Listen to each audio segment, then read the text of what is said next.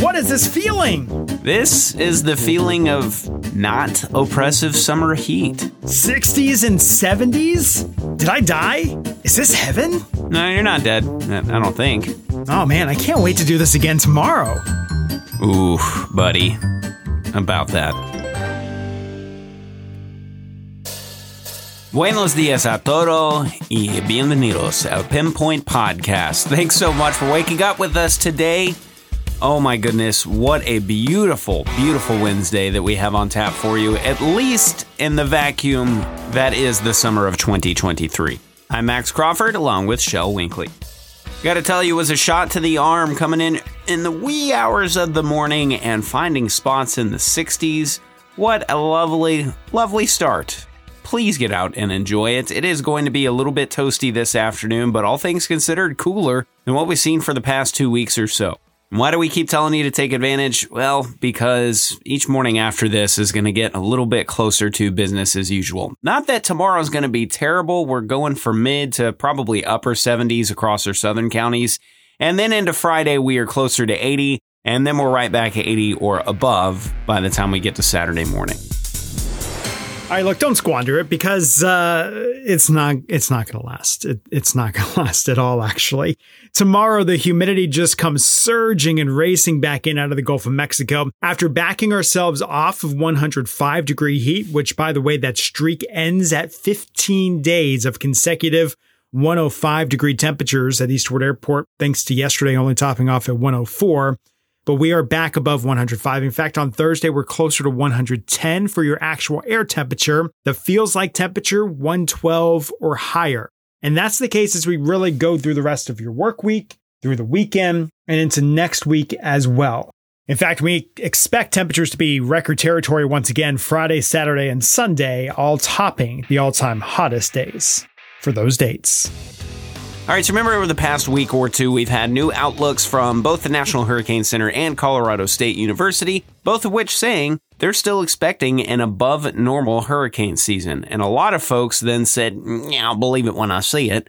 Well, guess what? It looks like maybe we finna see. For the first time this season, National Hurricane Center has 3 areas to watch over the next 7 days, 2 tropical waves out in the southeastern Atlantic. Both of those not to be a huge concern, it looks like, for the state of Texas, but one of them a little bit higher odds for development. Early morning update from the National Hurricane Center gives it about a 40% shot of seeing some strengthening over the next about 7 days or so, and that means tropical depression or stronger. If you go long-range model data, it does look like this could be something to watch for the East Coast, maybe even the eastern Gulf states. That wave that's a little bit farther east, maybe not as much, but still something worth watching. Then we cruise on over to the Gulf of Mexico, and there's nothing there right now, but the National Hurricane Center has put a general area, especially over the western Gulf of Mexico, to watch. Slapped a 20% chance for development over the next 7 days, and then kind of called it good, at least for right now, meaning there's nothing concrete, but this is definitely something that we'll need to watch as we wrap up the month and go into the first couple of days of September. Overall, there is still a lot that is up in the air, so we'll keep you updated as we get a little bit closer. But it is definitely a sign that things are starting to wake up in the tropics.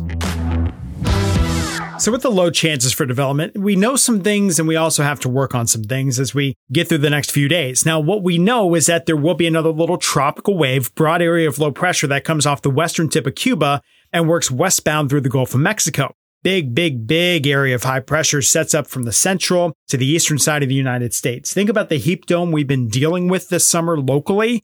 This thing's going to expand. So on the underbelly of that high, this little tropical wave moves westbound.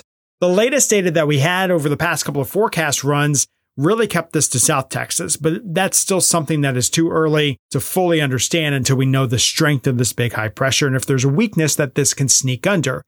Now, here's what's working for tropical development. Gulf of Mexico waters. We talked about it the other day, but the water temperatures are running 2 to 2.5 degrees hotter than average, which is the hottest temperature for average of the Gulf that we've ever experienced, at least with our most reliable ways of tracking that temperature. So the waters at the surface and below the surface are exceptionally warm enough to fuel a tropical system. This one will be fairly quickly moving. It's not going to linger in the Gulf, so that helps out for not making it into a big, strong system. Now, here's what's working against the potential for tropical development. Saharan dust, a pretty high concentration plume of that, is expected to move past Cuba and Florida and into the Gulf this weekend and next week. So as this little area of interest is chugging westbound, regardless of where it goes, thunderstorm development around what could be a center of circulation will struggle with that dry and dusty air overhead. So again, pluses and minuses here. We'll see as we get more data and we get a little more confidence. But right now, at best, we've seen one forecast model that kind of takes a bunch of iterations of itself and runs it out. It gives it about a 50% or higher chance for a tropical depression, but nothing beyond that. That might even be a stretch as well. We'll see about that. We'll see how sloppy it is. We kind of want a sloppy system because if it's going to South Texas, a tighter, kind of well-defined system is not going to give us any sort of chance for rain, but a sloppier one might throw a rain band or two our way. The other new piece of information we got on Tuesday was from the Climate Prediction Center. Now, we've got this area of interest we're watching, but after that one, the agency has basically broad brushed the entire Gulf of Mexico with a slightly greater than 20% confidence a tropical depression or something stronger could form between the dates of August 23rd, which is next Wednesday, and August 29th, which is 2 Tuesdays from now. Weak signals that we're starting to see in some of that ensemble modeling that we have another tropical system potential, which is why they've put that outlook there. Nothing to be worried about for a big tropical something on the Gulf Coast. Nothing to be overly hopeful for yet in terms of needed rainfall for the Brazos Valley. But again, just some weak flickering that we think that we could have two maybe tropical systems or at least areas of interest in the Gulf before we even get out of the month of August. Interesting stuff. And if we haven't said it enough, get out and enjoy this Wednesday, especially through the first half of the day. Really think that you're going to love it. After that, stay cool and stay with us on the PinPod podcast as we step into what is an active-ish pattern for the first time and seemingly all summer. So we'll keep you updated and hopefully keep you entertained as well. As always, thanks for spending a little bit of time with us on this Wednesday. Let's make it a fantastic one. We'll catch you on the next PinPod podcast.